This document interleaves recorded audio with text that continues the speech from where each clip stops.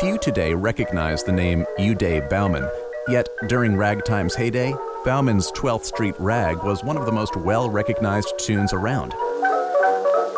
You're on the Soundbeat.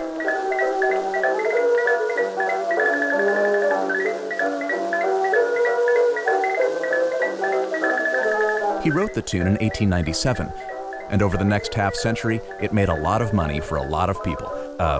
Bauman not among them. Though the rag was credited with reinvigorating ragtime, made famous by jazz legends like Louis Armstrong and Duke Ellington, and featured in a Charlie Chaplin film, Bauman had sold the copyright in 1916 for $100.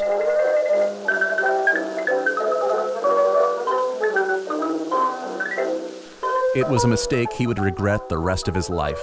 And not to be overly dramatic, but it may have also killed him.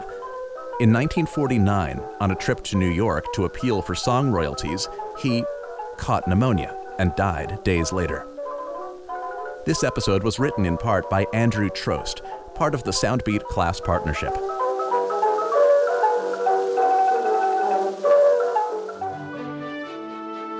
Soundbeat is produced at the Belfer Audio Archive, Syracuse University Library. I'm Brett Barry.